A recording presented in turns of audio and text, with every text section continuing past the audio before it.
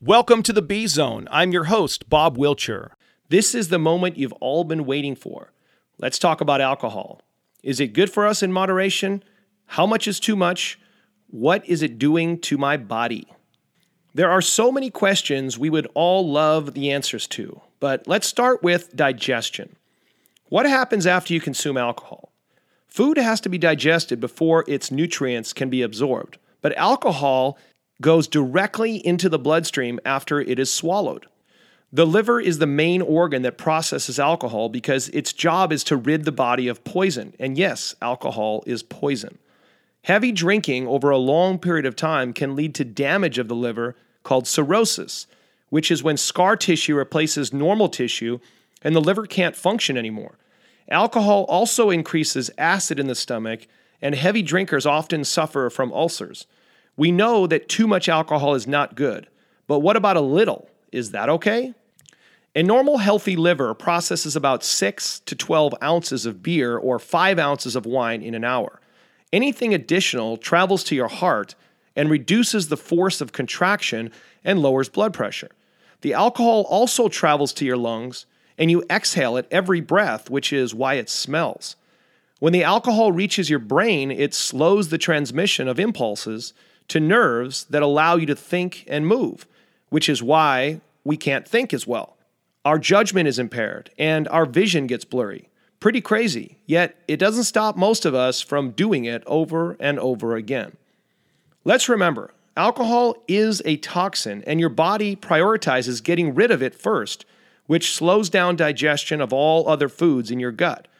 Some studies say that drinking 1 glass of beer or wine a day may reduce your risk of heart disease or stroke. Is that true? Who knows? It's toxic, but maybe its benefits of happiness and reduced stress make its moderate consumption worth it. I personally enjoy a few drinks every once in a while, but a drink a day, in my opinion, becomes just a routine, and there are much better routines to have. I save alcohol for a special occasion or celebration. There are a lot of ways to de-stress and unwind that don't involve putting toxic chemicals in your body. If the alcohol is pure and clean and free of nasty chemicals, maybe it's okay in small amounts. But all the other stuff that happens while we drink might be the real culprit.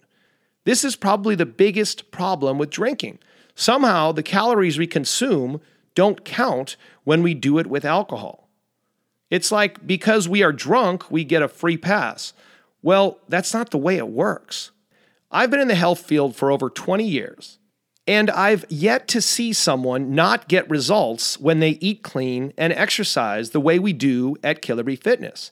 It's just not possible. If you aren't seeing results, it's because you're not doing something right. Break it down and be honest with yourself. Know what you want, and then be willing to sacrifice something to get it. You can't keep doing the same thing and expect a change. If you are not willing to give up the thing that is necessary to get the results you are wanting, then you better change your goals or get motivated and inspired to give that vice up. Can you have a little bit of alcohol and live a healthy life? I believe it's very possible, and I do it too. But if a little becomes a lot, then ask yourself why you need a lot. Is it out of habit? What's missing in your life that drinking in excess replaces? Liquid calories consumed in beer, wine, and sodas play a big role in why America is so obese.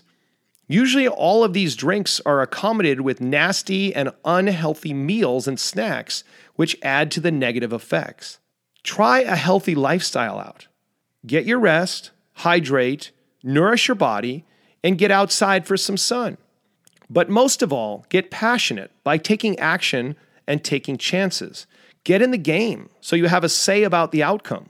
You don't need excess alcohol, and my advice would be to use your addictive personality to drive in a new, healthier direction of exercise and career.